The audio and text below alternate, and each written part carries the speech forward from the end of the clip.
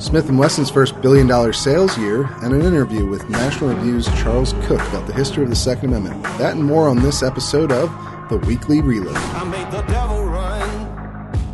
I gave him poison just for fun. Welcome, ladies and gentlemen, to the inaugural episode of the Weekly Reload podcast. I'm your host, Stephen Gutowski, founder of The Reload, and we're trying something new here. We're doing a podcast. I'm going to try and bring you some really interesting interviews with some of the top writers and newsmakers in the gun world. Hopefully you'll get some interesting points of view that you might not have heard before as well. I'm hoping to make this an extension of what we're trying to do overall at the Reload, which is bring sober, serious firearms reporting and analysis to the general public, trying to do something that you don't really see a lot of elsewhere. And if you're looking for somebody to scream your opinions back in your face, well, this is probably not the right place for you. But if you want some reasonable, open discussions about firearms and firearm policy and politics, then this is probably the place that you'll want to be. And on that foot, I want to start off talking a little bit about some of the big stories leading up to this weekend here, 4th of July weekend. I hope you're having a good time out there, by the way. Stay safe, but also blow some things up, like a good American should, to celebrate the birth of our nation. But we'll get started here with big news from one of the top firearms manufacturers in the world. Smith & Wesson had their first billion-dollar sales year ever this past year, and they increased sales 100% over the previous year. They upped their production by 60%, and they hired 300 new employees. So a pretty significant change for them, and I think that's also something you've seen across the board. The top ammo makers' stock prices have been through the roof over the last year, up fourfold for companies like Vista and Olin. You've also seen Ruger, just their most recent quarter. They saw a huge 60% gain over year to year. So gun stocks are maybe the place to be right now. But at the same time, we are seeing sales begin to settle into perhaps a new normal. June saw the second best sales month ever, second best June ever, at 1.2 million guns sold, according to the National Shooting Sports Foundation. But that does bring it down significantly from last June. Now, if you recall, that was when we had a lot of civil unrest in the United States. There was a lot of rioting, coast to coast, really, and that drove a significant number of gun sales, well over 2.1 million. So June 2021 is down, but it's settling out to this new normal, perhaps, where 2021 is going to be the second best sales year ever, potentially, well above previous records set back in 2016 or 2013. So keep your eye on that. I think it's a sign of where things may be headed. I've got an interview here coming up for you with Charles Cooke of National Review. We're going to talk a little bit about the history of the Second Amendment. But first, let me tell you that this podcast is brought to you by The Reload. Buy a membership today, and you will actually get this podcast early as a perk of membership. You will also get exclusive access to other special posts on the website, as well as my weekly analysis email, where I break down all of the most important gun stories of the week. So make sure you head on over to thereload.com to get your membership today. All right, on to the interview. We're going to have a nice conversation here with Charles Cooke of the National Review, or I guess it's just National Review. There's no... Got to get it right. Right? That's a point of contention, I feel like, out there. But Charles has been writing about the Second Amendment for quite a long time now, even before he became a gun owner himself. Is that right, Charles? Well, and before I became an American. In fact, before I moved to America. So you've been discussing this topic for a long time, and you got a very special renewal in interest just recently here, I believe, when President Biden himself gave us his thoughts on the history of the Second Amendment, when he said that the Second Amendment, from the day it was passed, limited the type of people who could own a gun and what type of weapon you could own. You couldn't buy a cannon. In an aside, this is sort of one of the things he likes to do when he talks about guns. He has certain anecdotes he likes to bring up, certain little jokes and sayings, and this is certainly one of them, that the Second Amendment always banned people from, or at least that there were always bans on certain kinds of weaponry, even going back to the founding era. And now the Washington Post, to their credit, has given the president 4 Pinocchios for this one in their fact check. In essence, that's their worst rating. So essentially, just a flat out lie. Can you give us a little bit more about what gun regulation was actually like during the founding era? Sure, there's a lot to break down here. I'll say to start with, it is better to hear him talking like this than implying that he would launch nuclear missiles against the American citizenry, which was last week's Biden faux pas. So it is important to start here by pointing out that there wasn't a gun control debate at the time of the founding. This was not on the table. If you look at the passage of the Bill of Rights, as he is introducing it, James Madison says that he has chosen only those liberties that would be uncontroversial to everyone within the new country. Of course, this is 2 years after the Constitution is written, just after it's been ratified, and it will be 2 years before the Bill of Rights is added in 1791. And you do not have a debate over whether free men should own guns. In one sense, Biden is right when he says that from the time of the founding, certain people were restricted from owning guns, but that's not something that a gun control activist really should want to point to, because at least up until about 1970, the history of gun control and the history of racism were inextricable. The first gun control laws, the only gun control laws that are passed in the United States until 1934, are race-based. They're passed against Native Americans. They're passed in Louisiana against blacks, the Black Code laws. They're passed in the South, both before and after the war, against slaves, free blacks, and then in the Jim Crow era, really against anyone that white supremacists don't like. And even the Sullivan Law in New York is passed by a legislature that is freaking out over immigrants that they perceive to be anarchists, that they perceive to be non-English.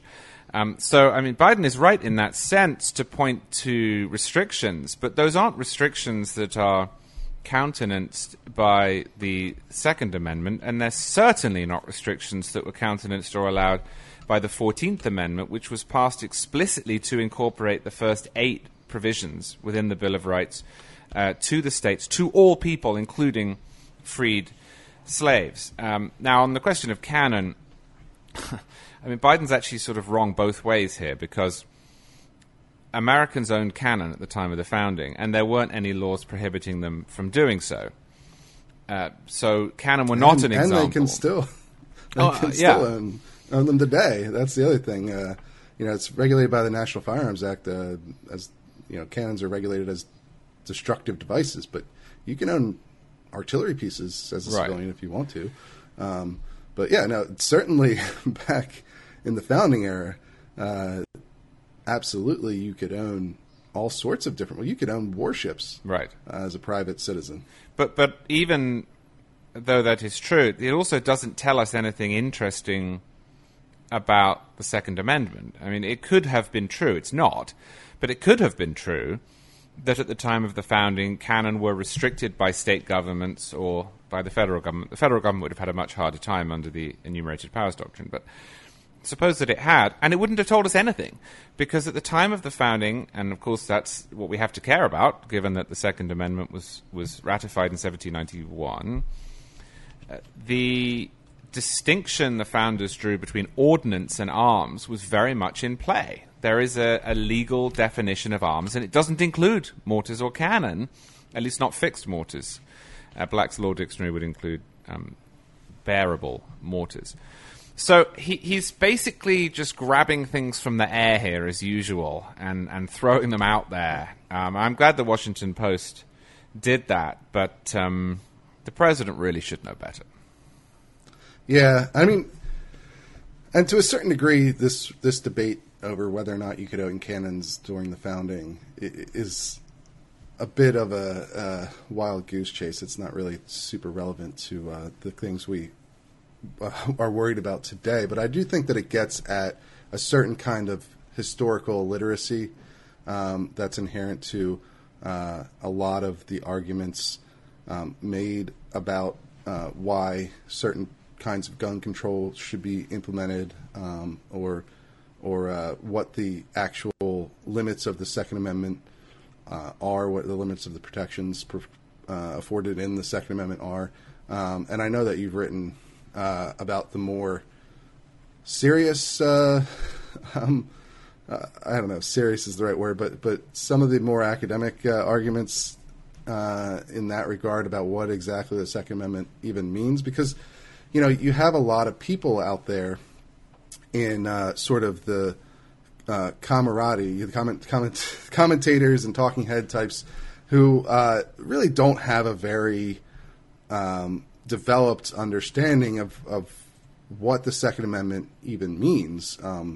Oftentimes, even though the courts have delved a little bit into this with Heller and a few of the cases since then, oftentimes in public debate, it really just boils down to a lot of the people who advocate for restrictive gun control measures don't have any sort of developed idea of what exactly the Second Amendment means. Mm-hmm. They kind of just argue that it doesn't really mean anything at all.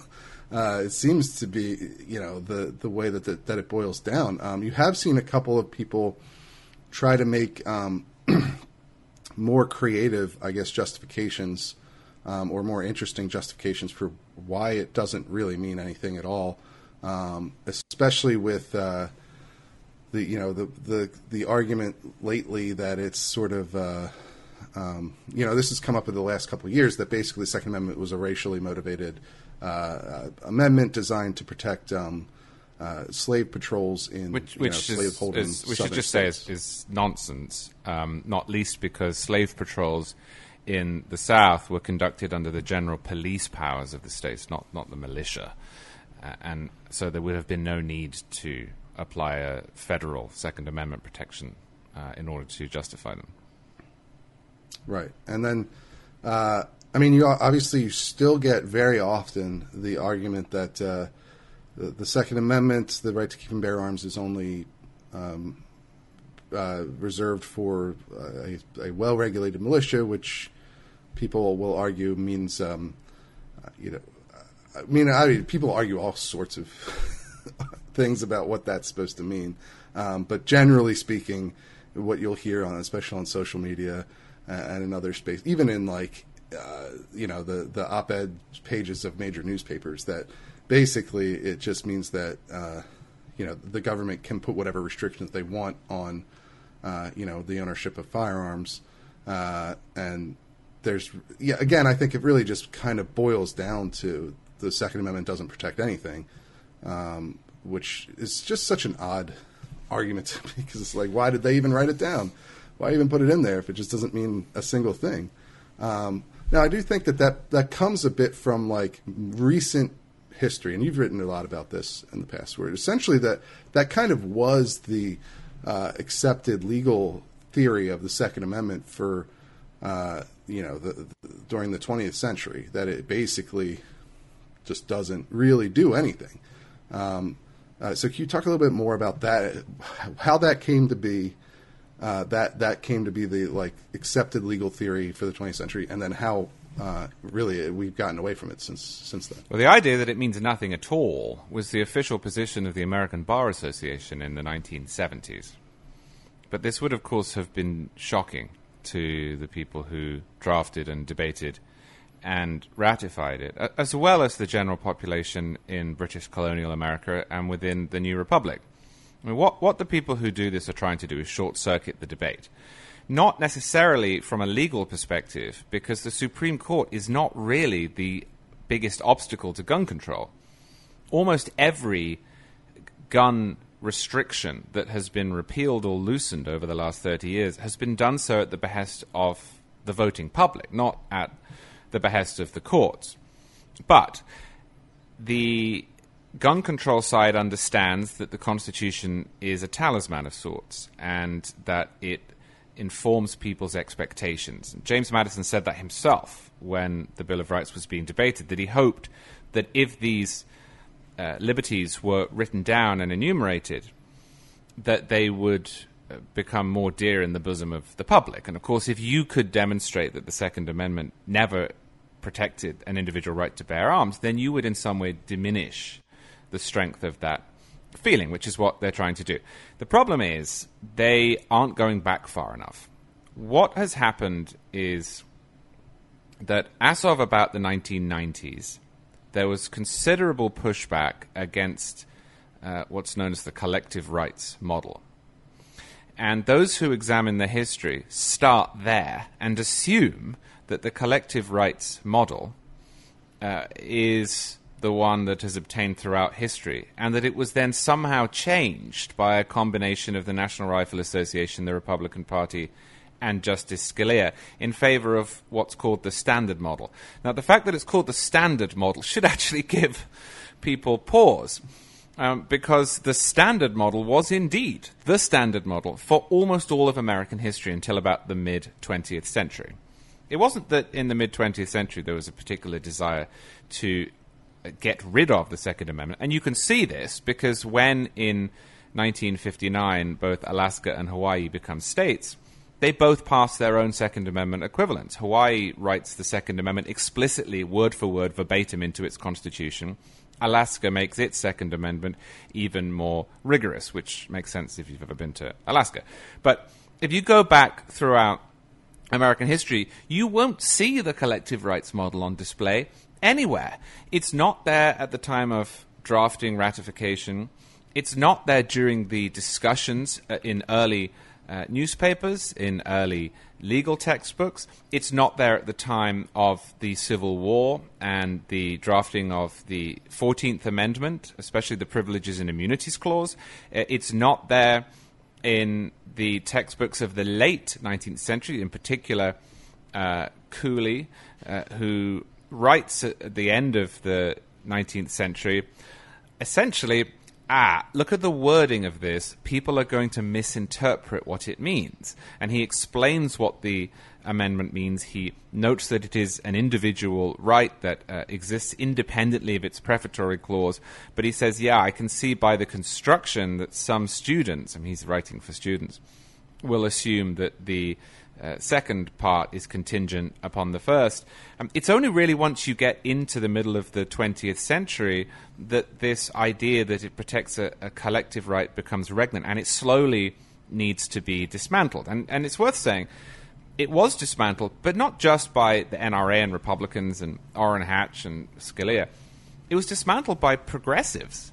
The seminal academic piece on this that really opened the floodgates was by Sanford Levinson, who really hates guns, called The Embarrassing Second Amendment. He doesn't like the conclusions he comes to, but he's honest enough to arrive at them. Lawrence Tribe, the first two versions of his legal textbook that almost every law student will have used, cast the Second Amendment as a collective right, but the third one does not. That came in the year 2000. So what you have is a realization that the lazy mid-century conception is wrong.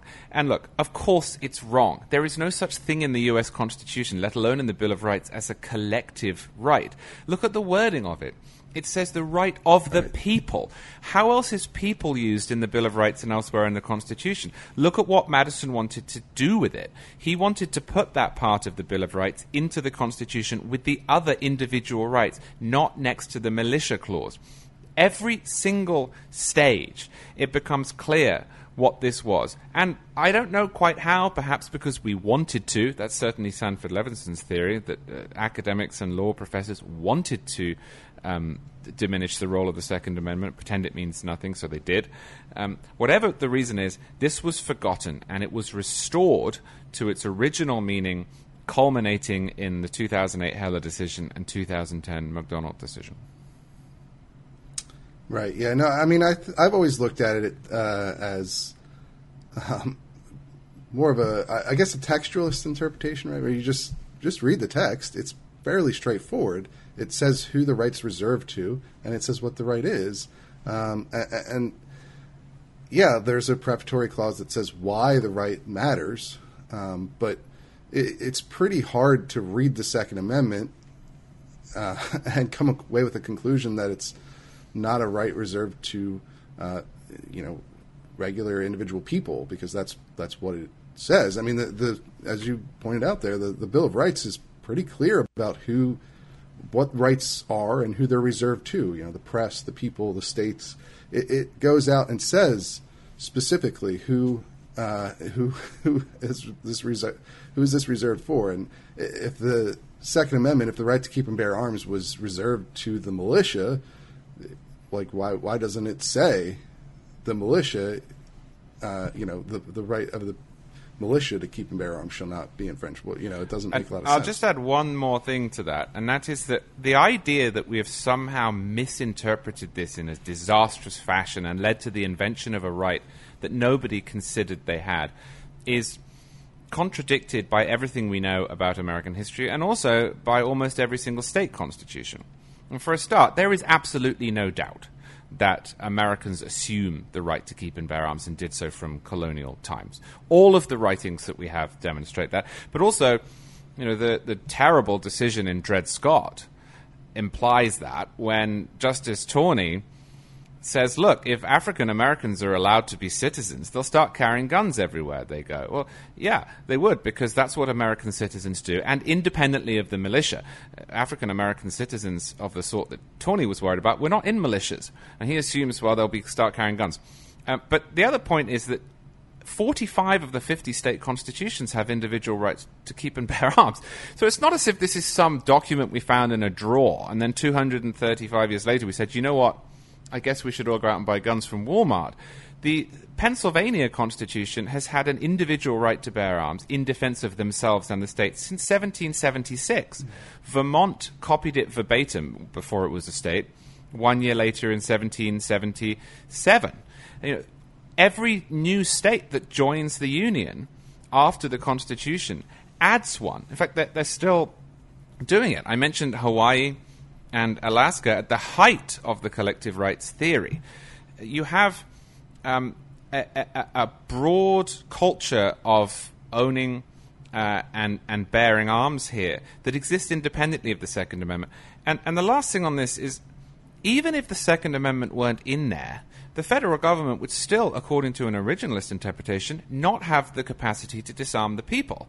The federal government is based upon a set of enumerated powers. It doesn't have pure police powers. 45 states say you can't take away the guns. Well, which is the part of the Constitution that allows the federal government to even regulate this area? So I don't think it's even necessary to get to the meaning of the Second Amendment, although that is clear, in order to understand that there was never any question at the time of the founding that the federal government would have a broad-based power to regulate or prohibit firearms. Right. And now, going off of that, moving into the modern era here with the Supreme Court, do you think that the court has been effective at, interpreting the Second Amendment and ensuring that its protections actually apply in reality, even since the Heller decision? Like, how do you view the way the court has handled this, even since it's reverted to the standard model? Well, I think it's fallen down on the job. I think Heller did a great deal of good because it made obvious what was already obvious to most people, that right of the people to keep and bear arms means that. I think that has had a cultural effect, but the court has done very little since McDonald to uphold this right. Now, it is, of course, difficult to do that. You have to draw lines somewhere. That is generally better done by legislators than it is by courts. But there are some really flagrant examples, not of regulation, but of prohibition. Now, some of them the court has struck down, as it did in Heller, as it did in McDonald, as it did in Chicago, the general ban on gun stores. But otherwise, it's been happy to stay out of it. That has not been the disaster that one might have imagined. I often juxtapose the First and Second Amendments in this area. The court is really good at policing the First Amendment, and yet we have a culture that is decreasingly virtuous when it comes to free speech. Everyone's trying to cancel everyone else. We're told that hate speech should be prohibited. We don't talk to each other properly, and yet the court is a shining city on a hill, and yet with guns, the court's largely stayed out of it, and you have maybe the most pro-gun polity that we've had in the United States for 60 years. So, I'm not going to bed every night, tear rolling out of my eye, worried that we're about to see a reversal of that. But at the same time, if you're going to wade into the question, as they did with Heller and McDonald, if you're going to take the case, and then if you're going to set out, say, an in common use standard, which holds that the government cannot prohibit firearms that are commonly used, at some point you're going to have to actually follow through. And I would hope that the silence we've seen is not permanent. I mean, there aren't the votes at the moment for a ban on so-called assault weapons. But if we did get one, and California has one, which was just struck down but is now in litigation, the court's going to have to clarify, did it mean in common use or did it not? Because the AR-15 is in common use. There's how many of them? 20 million? Maybe more. So I do think we're getting to the point at which it is untenable. The only reason that it hasn't become a huge problem is that, if anything, gun laws are being repealed more than they're being added to. Right. Do you see an issue with the common use standard? I remember reading Jake Charles from Duke University, his critique of the assault weapons ban being struck down in California, and he talks a little bit about the common use standard, which I know is fairly popular among Second Amendment advocates, right? Because presumably it implies that a lot of things that deep blue states like to ban are actually protected by the Second Amendment, like AR-15s. But he has an interesting critique in his writing where he talks about, there isn't a fairly obvious problem with the common use standard, which is essentially that, on one side, obviously, sort of a lot of guns that are currently heavily restricted or banned would be protected by the Second Amendment under a current common use standard, including probably, machine guns, because there's 700,000 plus registered machine guns in the United States, which, I guess there's an issue of what exactly is common use. But, obviously 19 million ARs would probably imply that that's common use. That's 19 times the number of all guns owned by law enforcement in the United States, just to put some context on that. So, yeah, common use is probably applicable there. But the other... So you have that on the one hand, that it would mean a lot of things are in common use that are and have for quite a while been banned, although only really going back to the 20th century. Now, the National Firearms Act only goes back to 1934.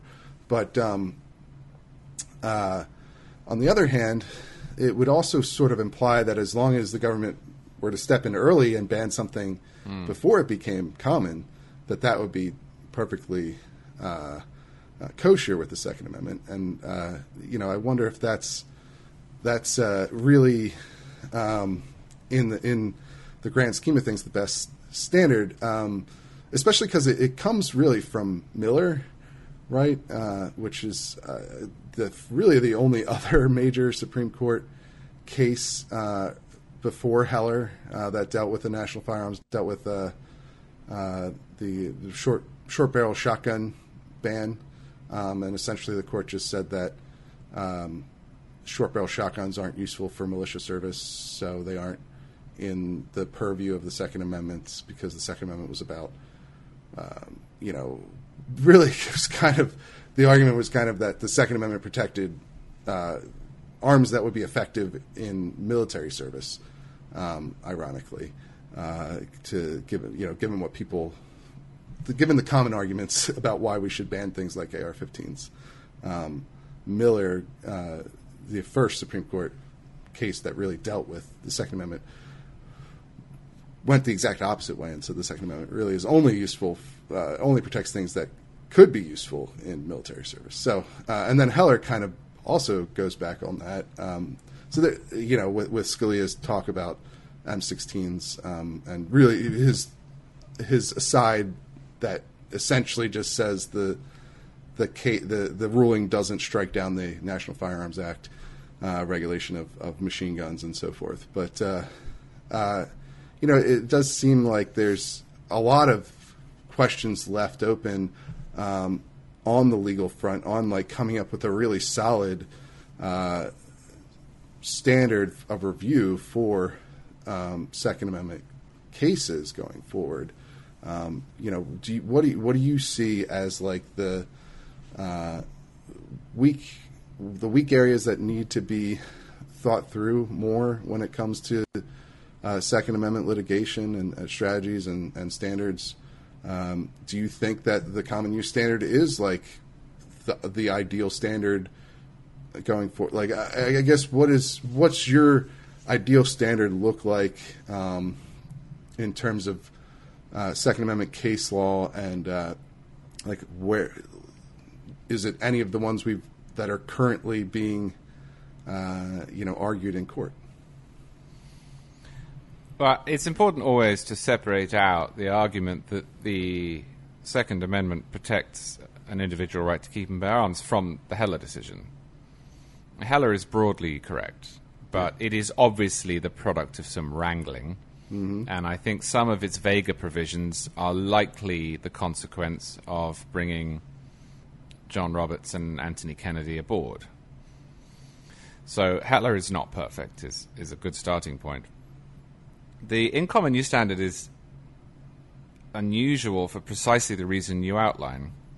There's really two ways of looking at it, and it hasn't been fleshed out. The lower courts have tried and come to different conclusions, but the Supreme Court's never explained it.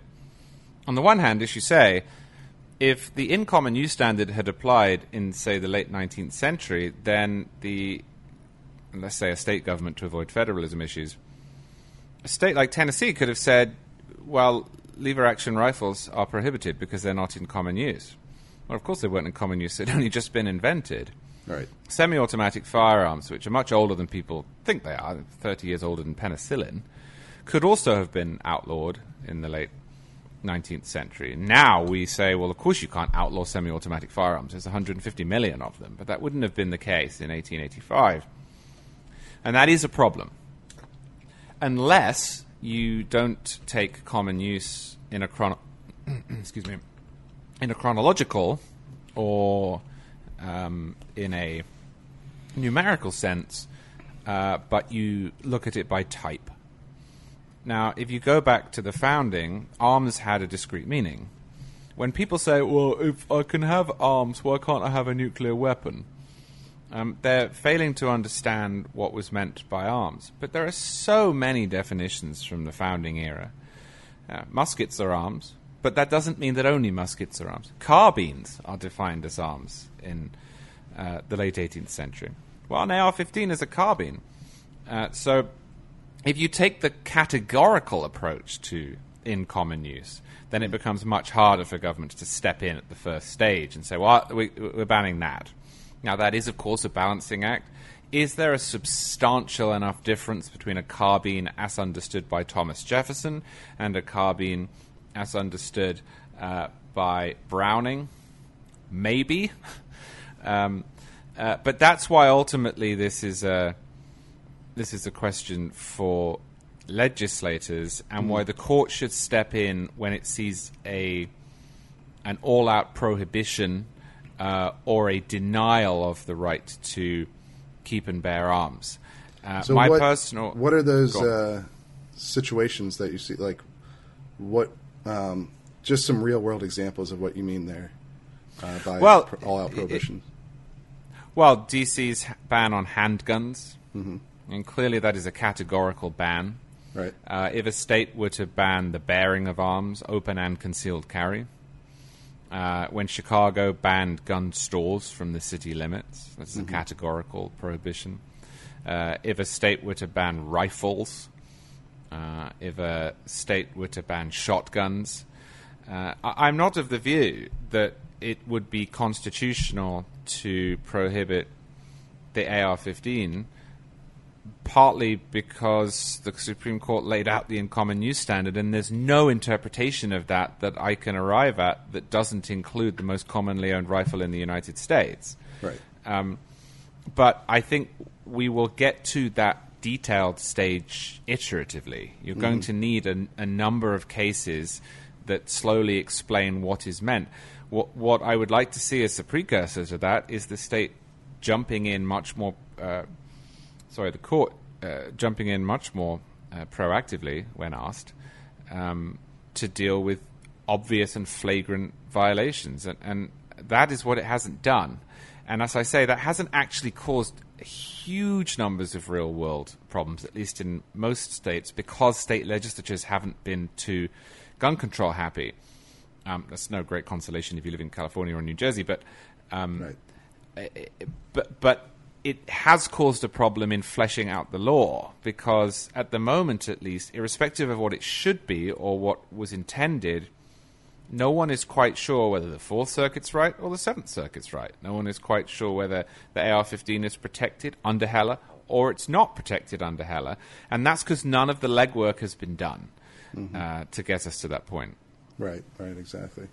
So I wanted to hear a little bit about how you got into this. What is it that got you interested in, constitutional law, especially the Second Amendment and the history of it, and so forth? Because I know you, like you said earlier, you got into this before you ever owned a gun or even moved to America. So what was it that got you into it, and then how did things progress from there? Or ever wanted a gun, I should say. I grew up anti-gun. English people do. In fact, I can remember after Columbine, which was obviously huge news in England too, saying to my dad one day when he was mowing the lawn, if Bill Clinton just banned all the guns, he'd be the greatest president ever. I look back on that now and I think, well, it's just every single thing is wrong about that. For a start, he can't. He's the president in Congress. Right. Secondly, it would be illegal. And thirdly, it would be undesirable, which is a view I arrived at over time. What got me interested in this initially was the legal and historical question. When I was at Oxford, I wrote my thesis on the passage of the Second Amendment because I had got interested in British colonial America, in the lineage of rights that were transferred from Britain into the United States as it became. And in the course of reading about the construction of the Constitution, I realized that what I had been told and believed about the Second Amendment, and this is pre-Heller, was a lie. Not just wrong, but was a lie. And the more I read, the more it irritated me. I mentioned the Dred Scott decision. Obviously, the Dred Scott decision is one of, if not the worst, Supreme Court decision in American history. But you cannot read it without realizing that the collective right theory is nonsense because of the parade of horribles that Justice Taney lays out. And the combination of that and understanding how the system worked in the United States put me onto the Second Amendment question. And once I had realized that I had been lied to, I got really annoyed. And so I decided to write my thesis on it. So I spent 5-6 months in the library just reading every single document available from that era. And I came out of it absolutely convinced that the Second Amendment protected an individual right, and moreover, that this would soon be recognized by the Supreme Court, which 1 year later it was. No thanks to me. I didn't do any of the work for that. And then I suppose once I was interested in the area, and even before I moved to the United States in 2011, I followed gun politics and constitutional gun politics, and I slowly became more and more interested in the political and cultural and economic questions around it. And then I realized that what I had thought as a child was just really quite simplistic. And once you've started to question yourself in an area, you can't stop. And over time, I changed my mind quite dramatically on this question. It's not that I am unaware that guns are extremely dangerous and supposed to be, and it's not that I am unaware that if you fill a country with 400 million of them in private hands, you're going to have more people killed by guns than if you don't. But of course, most of the gun problem, to see it how the left does, in America is already baked in.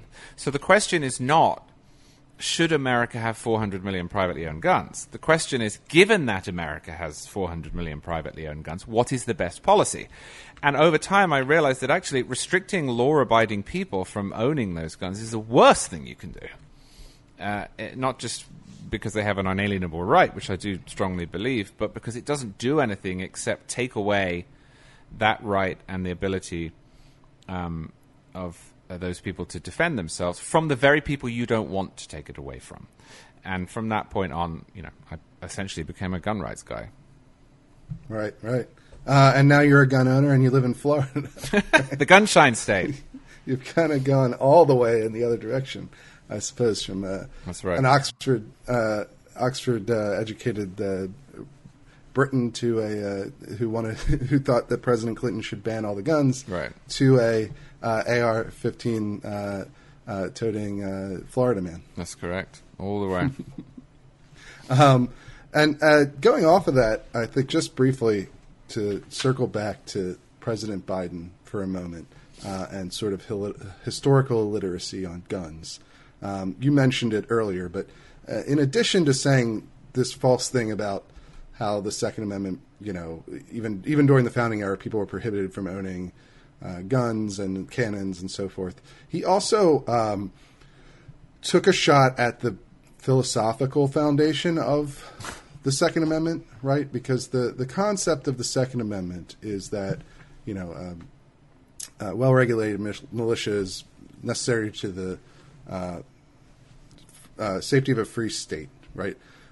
This concept that the public, the people, an armed populace could throw off a tyrant. That's the concept behind American belief in gun ownership, right? That's sort of the core part of it. Certainly, there's other benefits to gun ownership, and some of them that you mentioned there, like being able to protect yourself against, common crime.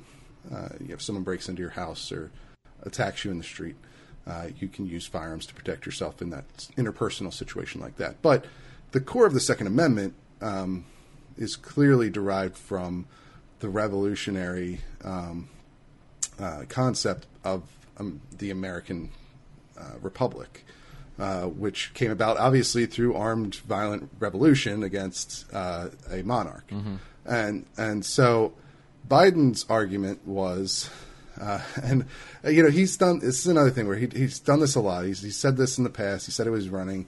He has these kind of things that he likes to. He has like a certain number of jokes that he likes to tell whenever he's talking about guns. He does nobody needs more than like 3 rounds. They don't need 100 rounds because the deer aren't wearing Kevlar vests. He says that one all the time. And then the other one, somebody must have read him the Thomas Jefferson quote about the Tree of Liberty at some point, and he did not like the concept of the Tree of Liberty being refreshed with the blood of tyrants and patriots. And so he likes to mock this Jefferson quote because now, and this is not an uncommon thing to hear, right? But now you have the president himself making this point. But essentially, he says, your AR-15 is useless.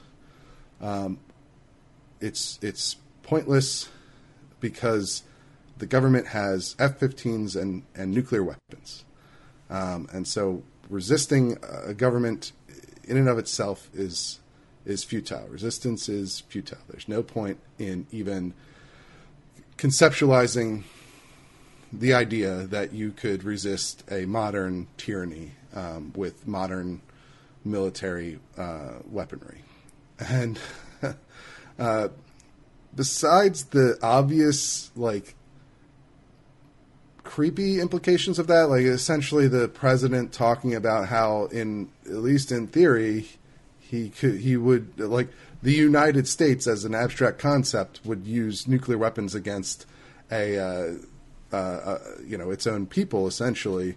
I know he's doing this as like a thought experiment, but it's very uncomfortable, obviously, when he's the one in charge of the United States military and the nuclear stockpile, and saying these things. It's obviously insane and bizarre, but it's also like extremely nihilistic. And I don't think that people who make these arguments, including the president, like, have a conception of how nihilistic this argument is.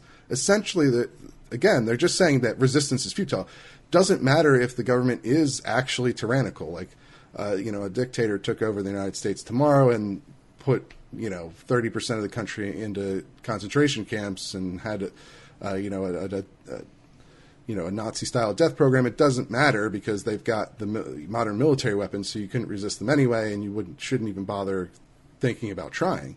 Like, okay, well, so what's... I mean, it just strikes me as extremely nihilistic, and basically, like, the argument is that, if the military ever wanted to rule with an iron fist and impose their despotism on the United States, that you shouldn't even think you could try to resist them. Yeah, a couple of things on that. The first thing is, in John Locke's estimation, and this of course matters enormously because the founders were so well versed in Locke, there's no distinction drawn between somebody who attacks you, a criminal, for example, and a tyrannical government. The unalienable right is to self-defense. And this isn't just Lockean philosophy. This goes back to Justinian in the 6th century. There's a great history of this in the West and, frankly, everywhere else, that you have a right to try to defend yourself, whether that's from a monarch or a carjacker. And the fact that you might not prevail doesn't enter into it any more than one could diminish the importance of the First Amendment because you might lose an argument. You have a right as a human being to try to stay alive, and that obtains as much in a neighborhood as it does in the Warsaw Ghetto. In terms of the founders, I think Biden's argument is a strange one, in that he is in one sense repudiating the reason the United States exists. Now, the Thomas Jefferson quote is problematic, as the kids say, because Jefferson did have this odd view that all laws should be sunsetted after a few years and maybe we should have revolutions all the time. But that was Jefferson. He wasn't involved in the drafting of the Constitution or the Bill of Rights. He was abroad. The rest of the founders did not think that. And the Constitution that they came up with was intended to be permanent, but was not predicated upon the idea that if the rulers became tyrannical, the people had to put up with it. Of course, revolutionaries become conservatives when they win. So no, the day after the revolution was won, the day after the Constitution replaced the Articles of Confederation, the day after the Bill of Rights was ratified, George Washington did not say, well, I guess it doesn't really matter if we're overrun. He was the president, or about to be the president, and he had a responsibility to uphold the law. And yes, you did see that done in, for example, the Whiskey Rebellion. But the fact that the United States government exercised the powers that it was given, and the fact that decades later the United States government under Lincoln exercised the powers that it was given in order to crush the Confederacy, do not mean that the founders did not believe that there remained a right to revolution. They did believe that. It's clear that they believed that. They still talked about it. They just fought one. So sure, right. Joe Biden took an oath to uphold the law, and often that will include putting down rebellion. But there is, in a cosmic Well, sense... not often, but Well, potentially. yeah. It could. I mean, if one has to do it, often that will involve putting down rebellion. But in a cosmic sense, it's the law is not always good enough. It is unavoidable when discussing this to discuss the great tyrannies of the 20th century. Godwin's law be damned. And it does not matter that Soviet law allowed for the Gulag, and it does not matter that Nazi law allowed for Kristallnacht, and it does not matter that Chinese law allowed for organized famine. When that happens, human beings have a right to fight back. The founders thought that, yes, even the ones who wrote the rules and established themselves as the new powers that be. And so I'm never quite sure what it is that Biden thinks he is doing, because it is not inconsistent simultaneously to demand order and fealty to the rules and to acknowledge that there is such a thing as a right to revolt if those rules become illiberal.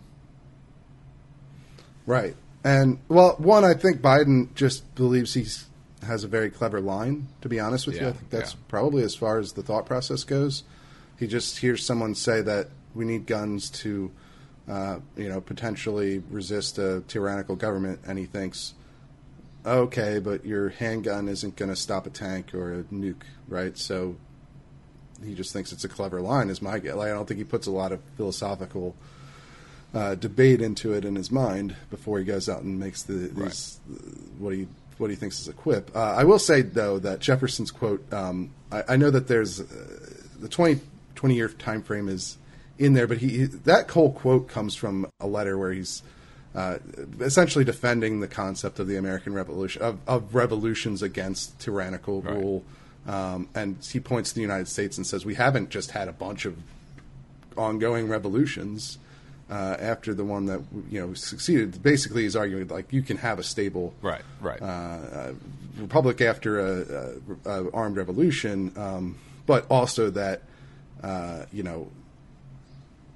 that he's just arguing for the basic concept of armed revolution in situations where it becomes necessary after long periods of unaddressed grievances against the and here's state, a fun fact that's for you. Basically where the founders came from. It wasn't like, as soon as there's something bad happens or the government does something wrong, immediately we should turn to violence. That wasn't anything in what the founders believed. And to tie together this conversation and the previous one about originalism, the 1784 Constitution of New Hampshire contains a right to revolution in it, but no right to keep and bear arms.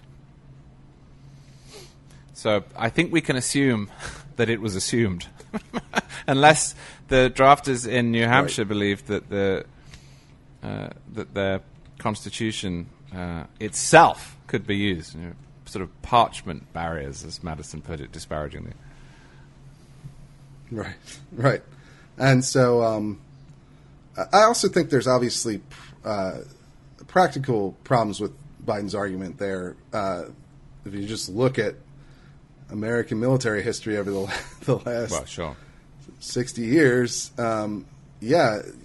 pretty sure that armed populaces can resist even modern militaries. And that's sort of one of the main ironies of him making that statement was that at the same time he's overseeing the withdrawal of all American forces from Afghanistan as the Taliban recaptures much of the territory there, which we spent 20 years fighting them, and they are probably less well armed than your average suburban dad in a lot of cases. So, practical, yes, certainly the America has nukes, and could your AR would not stand up against a nuclear strike, but that just completely ignores, or an Abrams tank or whatever else, but that just totally ignores the nature of modern guerrilla warfare and asymmetrical, fighting. So there's all kinds of problems with it. I think the main one is the philosophical one, which just kind of says resistance is futile, plebes don't even think about it. There's no point. And you could have said the exact same thing about the British military against the American colonists at the time. That was the greatest military power in the world during the 18th century. And so, it was considered rather ridiculous for colonists to have any chance of winning that war at the outset. So, these sorts of arguments have been around forever, and they're not very practical, and I think that they're disturbing when you think about the philosophical implications of them. But anyway, this has been a really great conversation, and I really appreciate you coming on and being one of the first guests on the Weekly Reload podcast here. Charles has been a longtime friend. He shot this AR, right? This is your favorite AR, if I recall. The one that I built. I believe we've got a build plan at some point here. Now that you're in a free state down there in Florida, we should definitely get together and build one for you. I know you already have some, but I have another lower ready for a build. It's ruby red. So I've got about 5 or 6 of these lying around. These lowers lying around. Yeah, anytime I get one that has a cool design on it, I'm sure my camera will pick it up. But yeah, this one's I've got one here that's Virginia 15. It has the the wonderful Virginia logo on it of the liberties killing a tyrant. Sort of, I guess, goes to the crux of our conversation here. But anytime there's a cool, strip lowers on an AR-15 are like $60, so it's easy to just collect them and be like, oh, I'll buy the $500 or $600 worth of other parts to finish this later.